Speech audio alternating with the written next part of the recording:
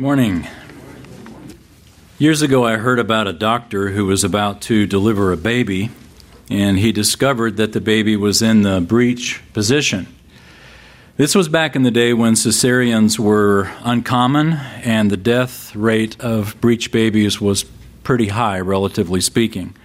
The umbilical cord, becomes compressed, and it restricts the oxygen that gets into the baby's bloodstream. And after he drew the first leg out, he tried to find the second leg and couldn't, and then realized the reason that he couldn't draw the second leg out is because on the second leg the entire thigh was missing. And he realized that he was holding in his hands a child who a birth defect that he had never seen before. And there came the hardest struggle, he said, that he'd ever had with himself, because he realized that the effect that it would have on the mother, the effect on the family. He knew that they would travel the country seeking the best surgeons and orthopedics to try to help them cope with this challenge that they were undoubtedly going to face. In his mind's eye, he saw this little girl sitting on the side while all the other little girls danced and played. And he realized all of a sudden that there was something that he could do that would save every pain in this family's life except one.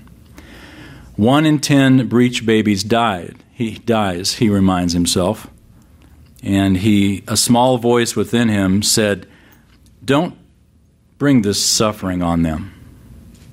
This baby has never taken a breath. Don't let her take even one. You probably can't get it out in time anyway, so just don't hurry." The nurses had seen the doctor deliver dozens of breech babies. Many of them he had saved, and some he hadn't. And he had decided this would be one that he would not save. As he was delaying, allowing time for the baby to die, the little pink foot that did come out pressed hard against the doctor's hand. And he felt the life of this child. And he realized, he said, "I couldn't do it." And he delivered the child alive and presented this baby with its defect to the mother, and all of his fears came true. They were crushed. The family was devastated. And his prediction that they would indeed try to seek out and impoverish themselves, basically, to figure out a way for this child to have a normal life, all came to pass. They traveled for years trying to figure things out. He kept in touch with them for a little while, but eventually he lost touch. And he said that as the years went by, he blamed himself for not having had the strength to yield to his temptation. Life doesn't come to us in nice little packages. It comes to us wrapped with pain. Children are born with birth defects. Youth die in the prime of life. Marriages shatter. Churches split. And all the while, our powerful God looks on. Why does God often seem so absent to the suffering and problems that we have in our lives? Well, let's look together at a book that's often used for that purpose of answering that question, and it's the book of Job. The challenge, of course, is that the book doesn't answer the question of suffering, but it uses suffering to answer a much bigger issue. And it's an issue that we, in suffering, need to have our arms around, because there really is no greater comfort. Suffering is just the stage on which the true lesson of Job comes to pass. We're working our way through a series through really the Bible, just taking a single message from each book of the Bible, and we finished the historical section of the Old Testament last time, and we're entering now what's called the poetry, the poetical section, Job, Psalms, Proverbs, and Song of Solomon. And right at the beginning, of the poetry section is the book of Job. Always appropriate for our lives because it seems there's always something we're struggling with. We're introduced to this man, Job, in chapter 1, and the first few verses, you just kind of scan down through. We won't read them, but it introduces us to Job as a man who was blameless and upright and fearing God and turning away from evil. This is Job. But now the scene shifts from earth to heaven in verse 6. And this is where we'll begin reading. Now there was a day when the sons of God came to present themselves before the Lord, and Satan also came among them. The Lord said to Satan, "From where do you come?"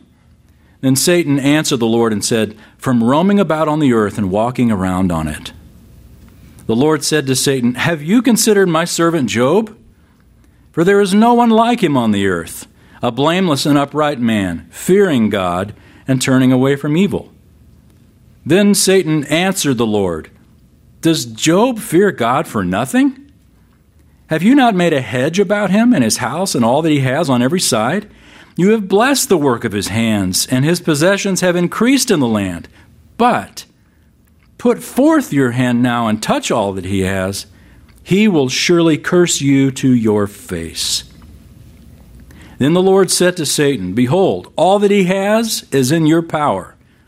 Only do not put forth your hand on him." So Satan departed from the presence of the Lord. Wow. Let's make just a few observations here on these verses that we've looked at. First, and most obvious, there's a spiritual realm that we don't see. When we look at the suffering in our lives, we tend to look around, and the first people that we want to blame are the people that we can see. And then after that, we want to point to the Lord. But Job introduces us to another individual very involved in our lives, and that's Satan.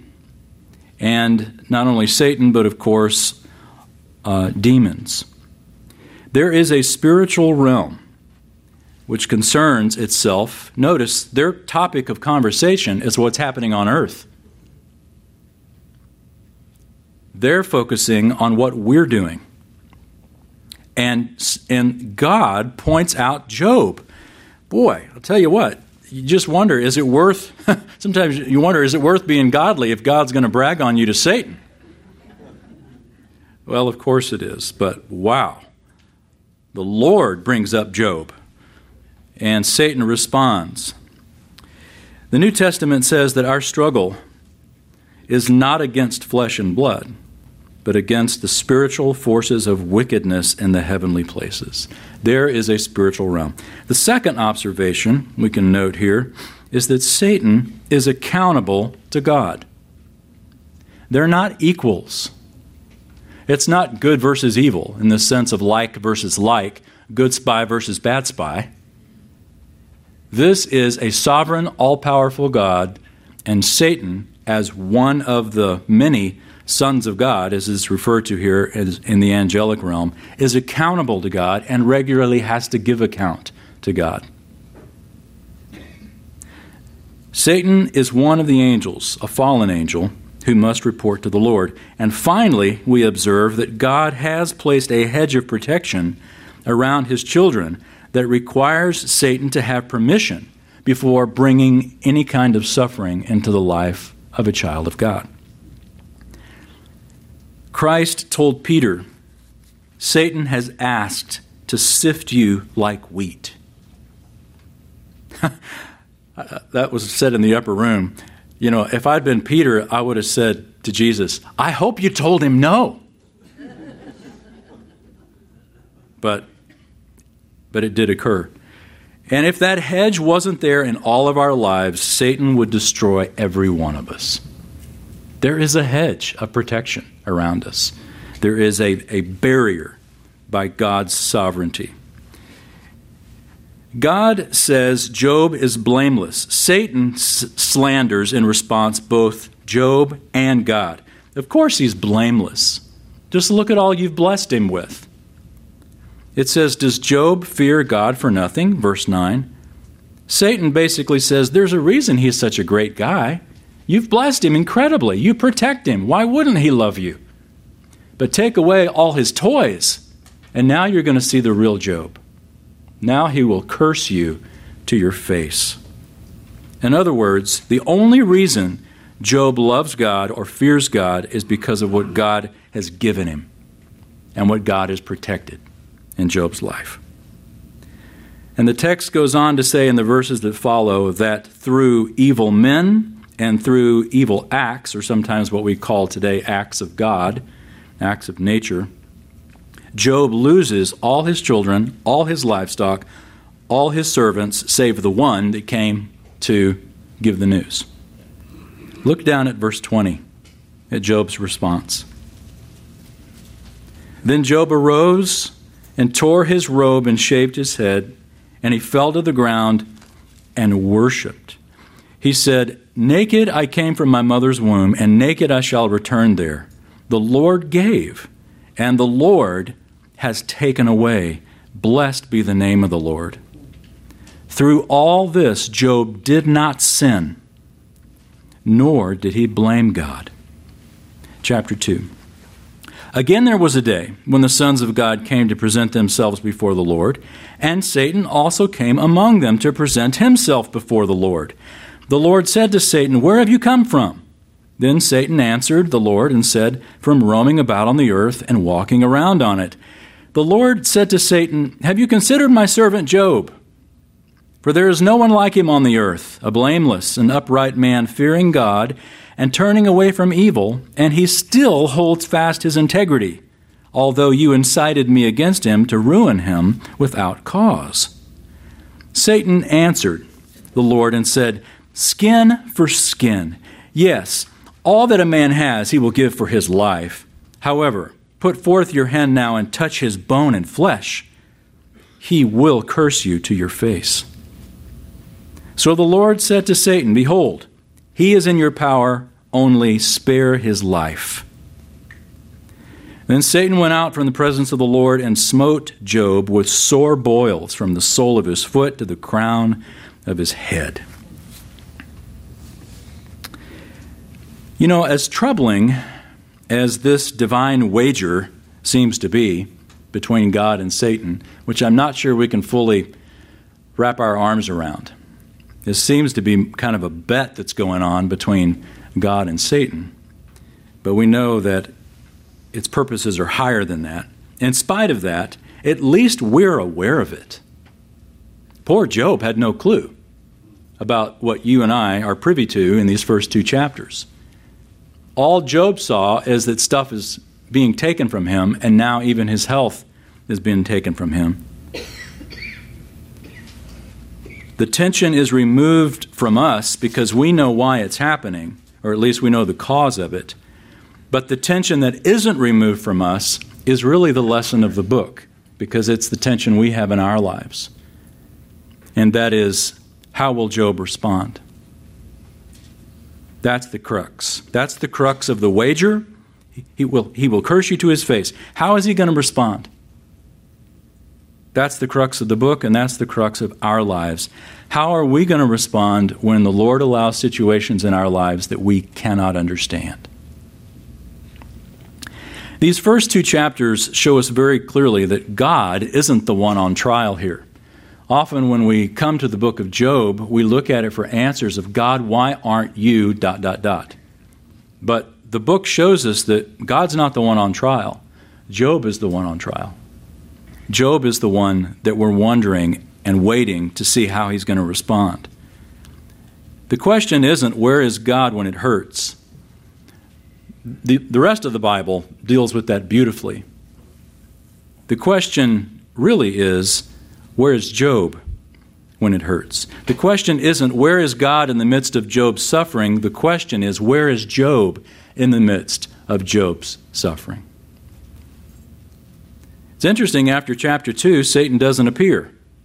And he doesn't need to, because Job's wife and Job's friends take over.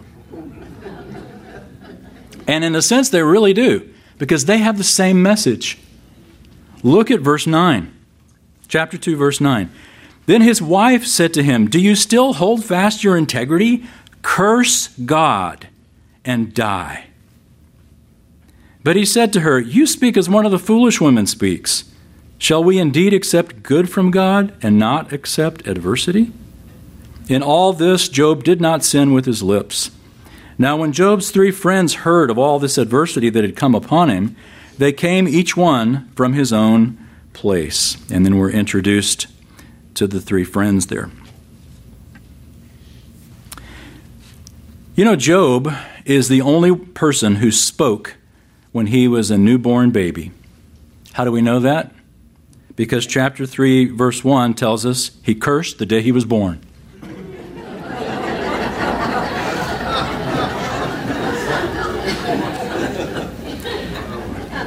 Now, there may be some in this room that's maybe actually true.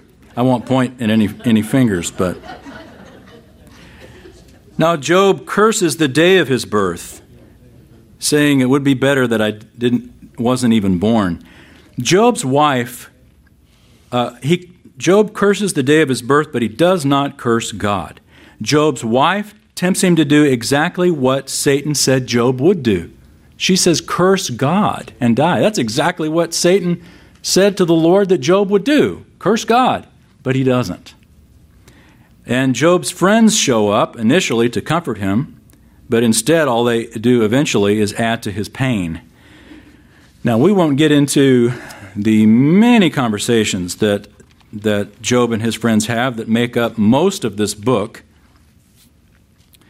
But let me just add what you might be already aware of, just putting 2 and 2 together, and that is that the book of Job, chronologically, likely occurred during the time of Genesis. Almost certainly it was the time of Genesis, the time of the patriarchs, maybe even pre-Abraham. We aren't exactly sure when it happened because we aren't told.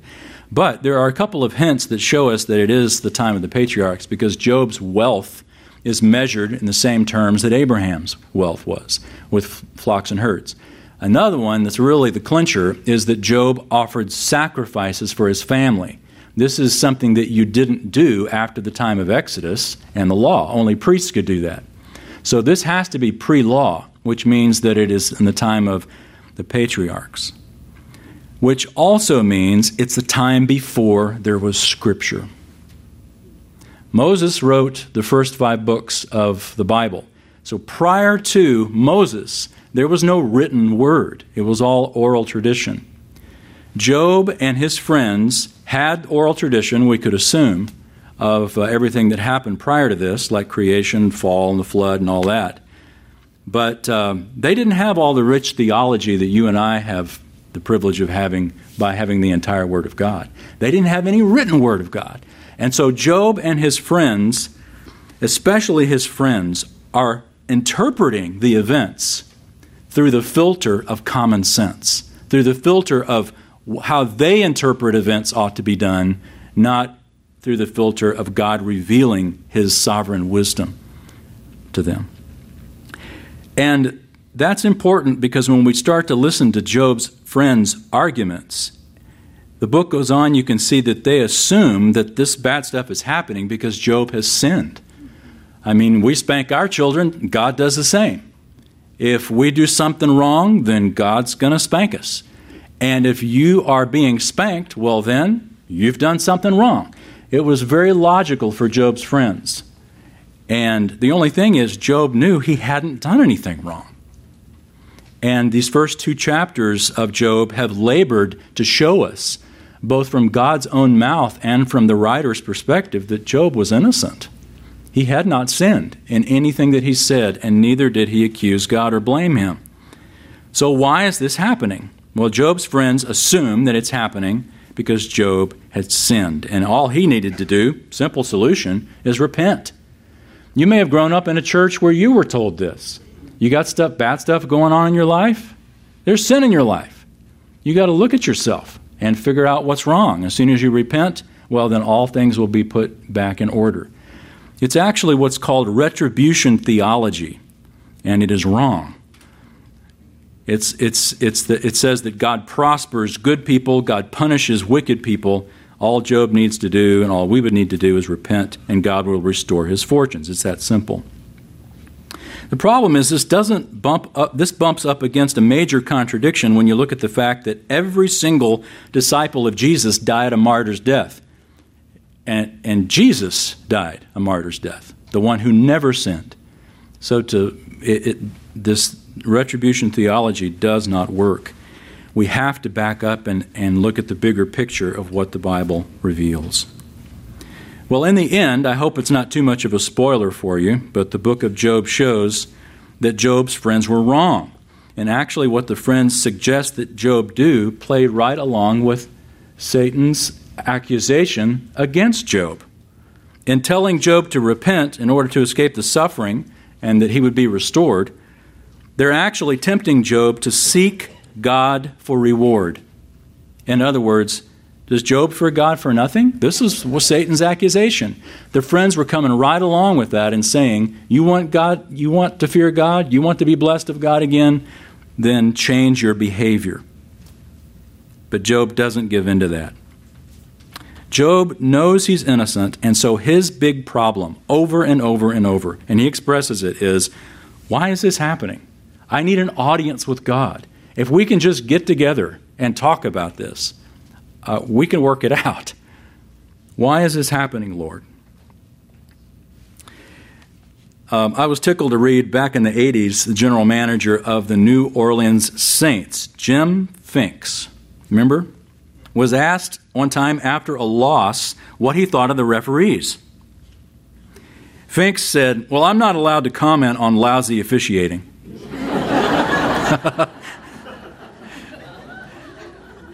That's how we feel in the church a lot of times, isn't it?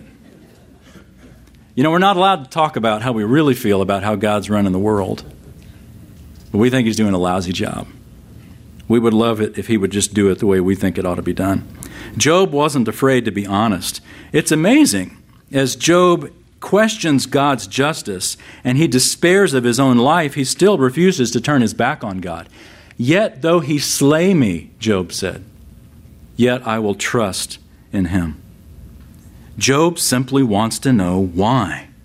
Why? Do you remember the Mars Polar Lander? Remember that? This was sort of an effort by NASA to send this robot rocket to Mars and take a bunch of samples, and it would send back data from Mars. It launched when did it launch? I don't remember. I think it was 1999.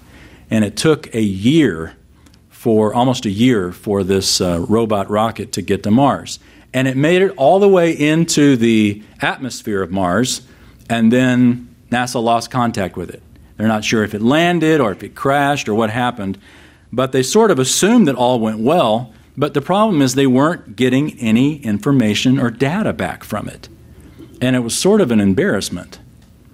I remember reading about that when it happened, and I thought, I can't imagine investing $165 million in something and having zero return on your investment. No communication from Mars. Silent. And then I thought, isn't that the way it is with the Lord sometimes? We've invested a lot in our walk with God. We've given him our lives. We're trusting him with eternity. We are walking by faith and not by sight. Is it too much to just ask for some answers sometimes? Lord, I'd really like to know why this is happening. Silence. It's like we sent a robot to Mars. We don't hear anything. Well, let's turn a few chapters later, actually quite a few. Look at chapter 38. We are skipping through all the conversations of Job and his friends where they're saying, you have done wrong. You just need to repent and God will bring it all back to you. Job says, I haven't done anything wrong. I want an audience with God. I want to know why. Why? Why is this happening? Well, finally, God speaks to Job. And boy, does he speak. In chapter 38.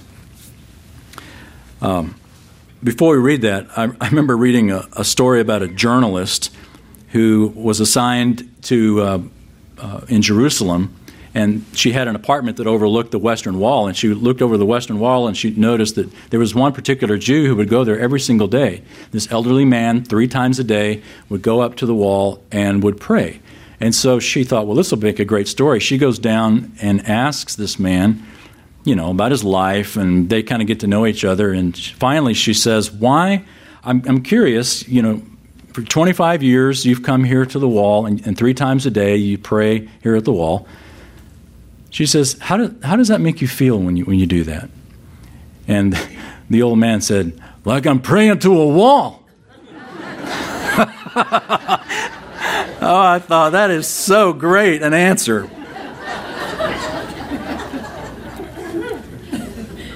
You ever feel like that? Like you're just praying to an open Bible? Like you're just invested so much in your walk with God, but you're not hearing anything from Mars? Look at chapter 38, verses 1 and following. God finally speaks. Then the Lord answered Job out of the whirlwind and said, who is this that darkens counsel by words without knowledge?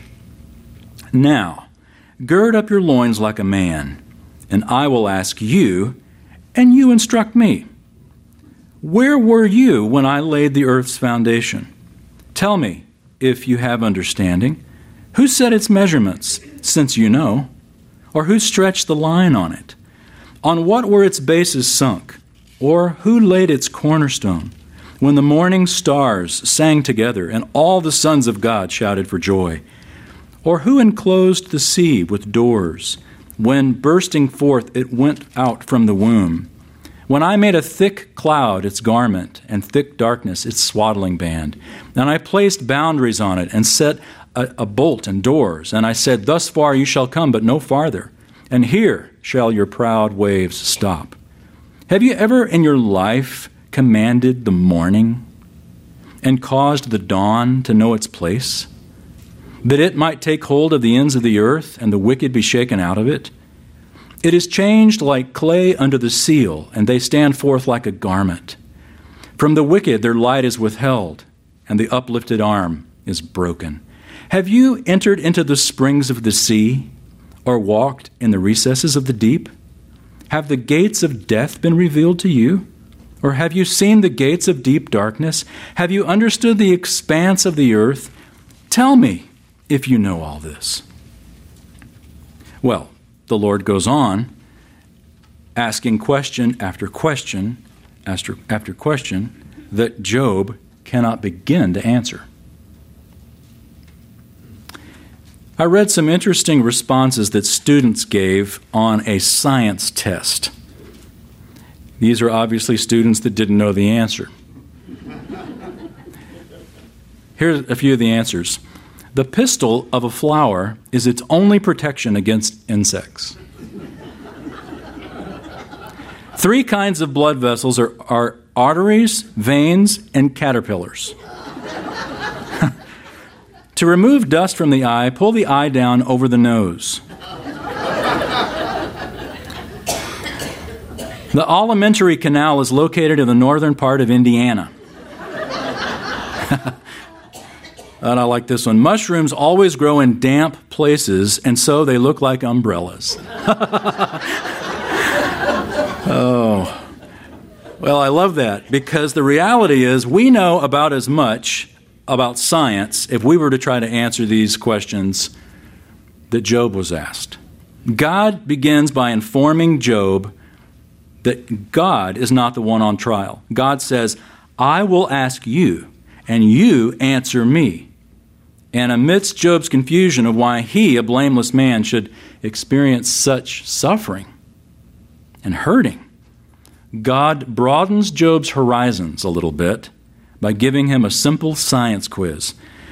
God asked Job questions about zoology, astronomy, oceanography, none of which Job can answer. Essentially, God is telling Job, said, Job, if you can't understand simple things like how to build a planet, then why are you asking me about the moral realm? In other words, if you can't understand questions about things you can see, how can I begin to describe to you answers to the questions you're asking me about things you cannot see? We'll never know the tone in which the Lord asked these. If it was with genuine compassion, if it was harsh. But however it landed on Job, it had its effect. Turn a couple of chapters further and look at chapter 40. God's not quite done.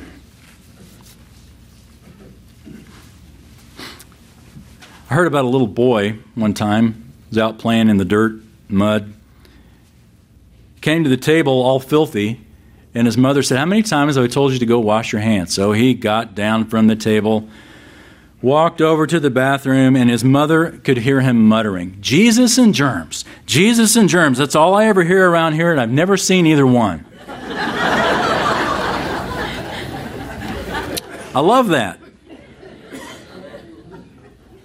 Job, even though he was innocent, he lacked knowledge. He had a limited point of view. Just because you can't see it doesn't mean it isn't there. And God rebukes Job for one thing. He has a limited point of view. Chapter 40 begins, and God just really continues what he's asked, what he was asking Job. Then the Lord said to Job, "Will the fault finder contend with the Almighty? Let him who reproves God answer it." Then Job answered the Lord and said, "Behold, I am insignificant. What can I reply to you? I lay my hand on my mouth. Once I have spoken, and I will not answer. Even twice, and I will add nothing more." Then the Lord answered Job out of the storm and said, "Now gird up your loins like a man. I will ask you, and you instruct me. Will you really annul my judgment? Will you condemn me, that you be justified? Or do you have an arm like God, and can you thunder with a voice like his?" Well, let's look at Job's reply. God goes on, talking about all kinds of natural questions. Job's response in chapter 42, the last chapter of the book. Look at the first couple of verses. Then Job answered the Lord and said, "I know that you can do all things, and that no purpose of yours can be thwarted." This is Job's basic conclusion. Even though Job basically stammered to understand God's reasons, Job still trusted that God had his reasons. That's important.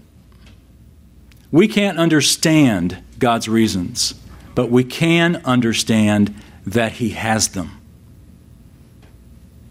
We can't understand God's sovereignty, but we can understand that he's sovereign. This is where Job landed.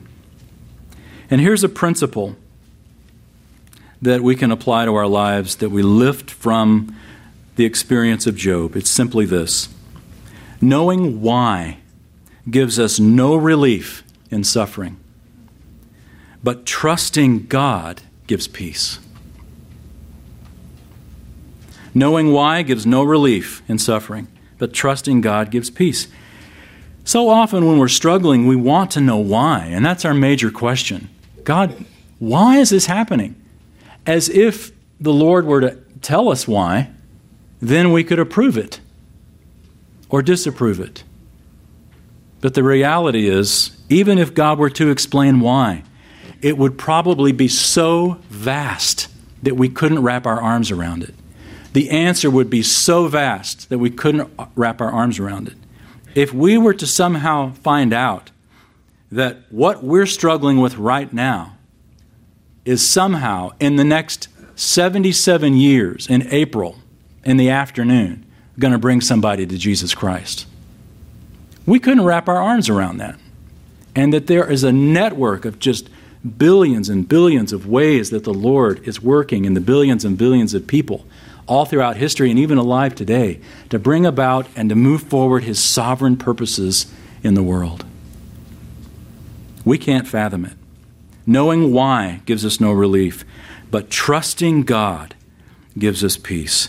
Job said, I know you can do all things, and that no purpose of yours can be thwarted. In other words, Job says, I don't have to understand. I only need to know that you're in control. I don't have to understand. I only need to know that you're in control.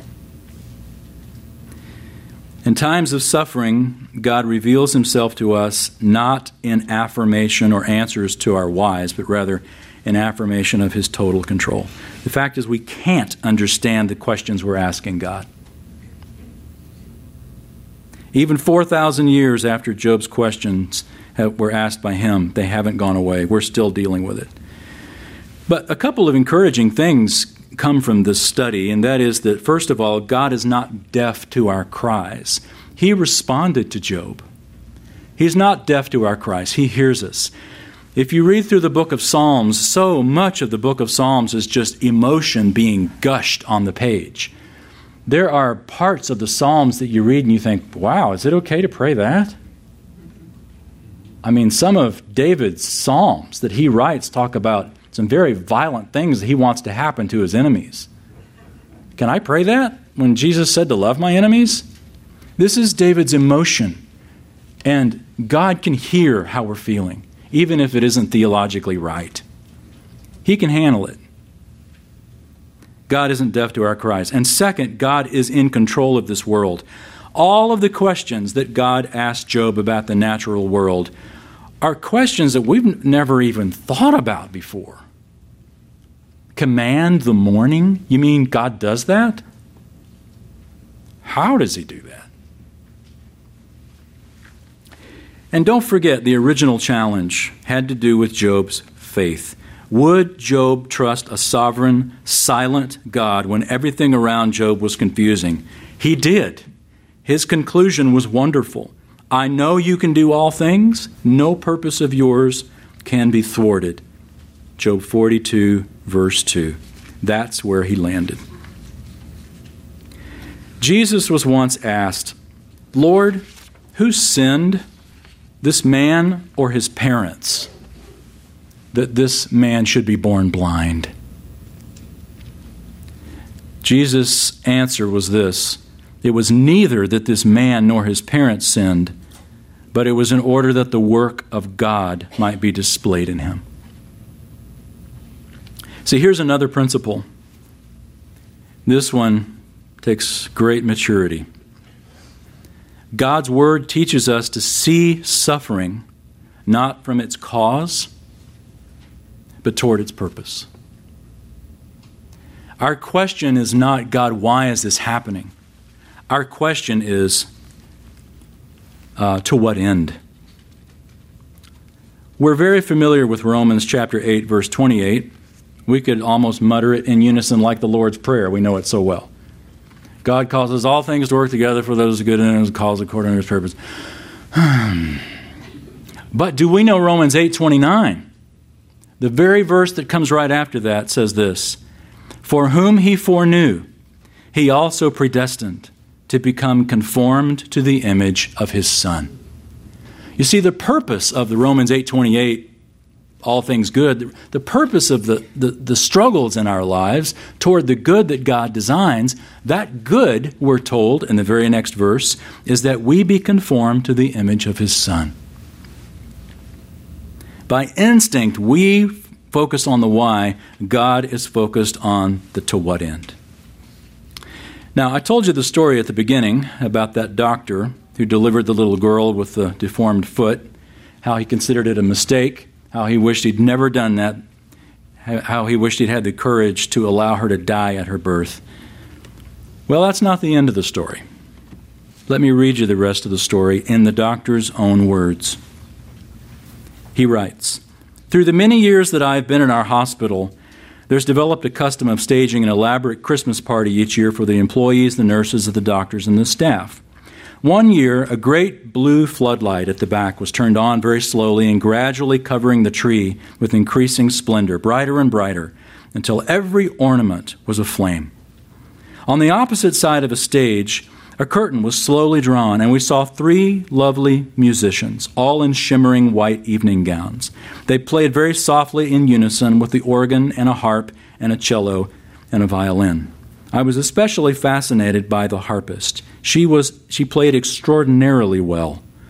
I waited, and when the short program was over, I went to congratulate the chief nurse on the unusual effects that she had arranged. And as I sat alone, there came running down the aisle a woman I didn't know. She came to me with arms outstretched and said, "Doctor, you saw her," she cried. "You must have recognized your baby. That was my daughter who played the harp. And I saw you watching her. Don't you remember the little girl who was born with only one good leg 17 years ago? We tried everything at first, but now she has an artificial leg on that side, but you'd never know it. She can walk, she can swim, she can almost dance.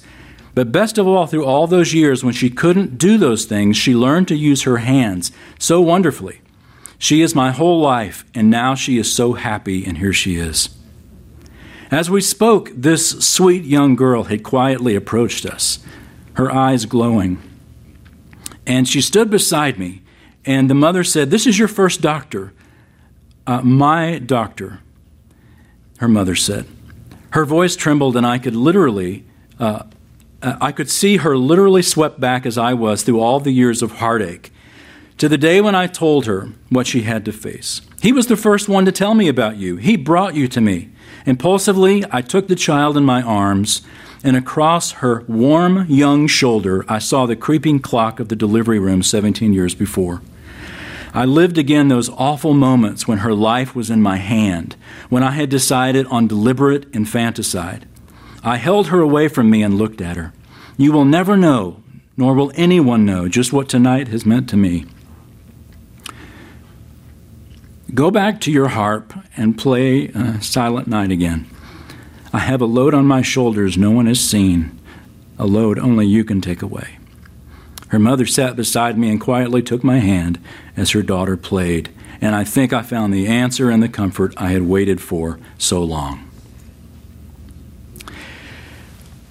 I love that story, but the reality is, for many of us, our harpist doesn't come till glory.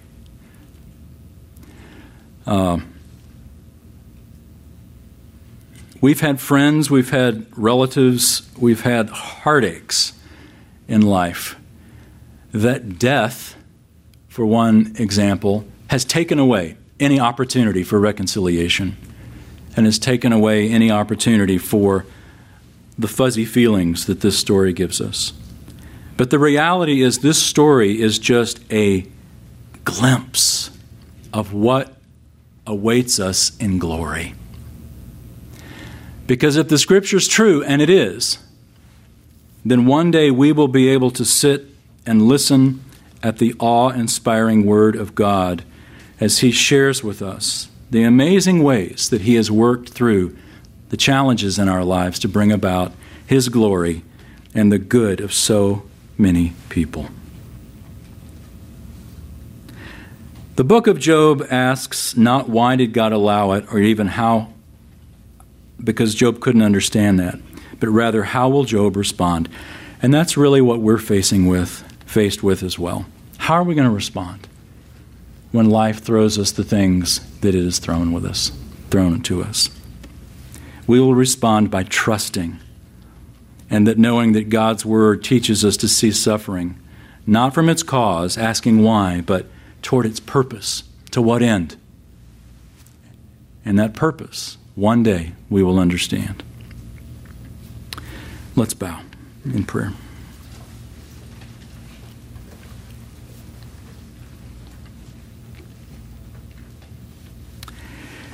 Our Father, thank you for this time together in this first of the poetical books. Such a challenging book in so many ways because it taps the nerve of where we live. We can identify with Job so easily because we struggle, and we struggle without answers.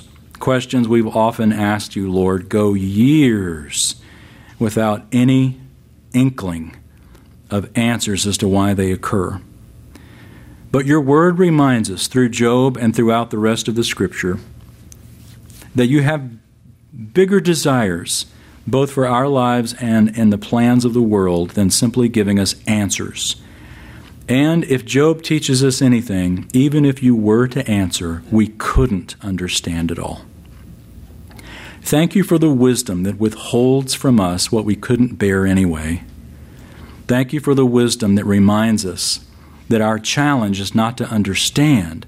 Our challenge is to trust and to obey and to cling to you. I love Winston Churchill's words where he said, if you're going through hell, keep going. Give us the strength, Lord, to keep going and to trust you until that day that we see all the answers and we're able to give you the glory in a way that we could not possibly do now. These things we ask in the name of our Savior who modeled this for us. Amen.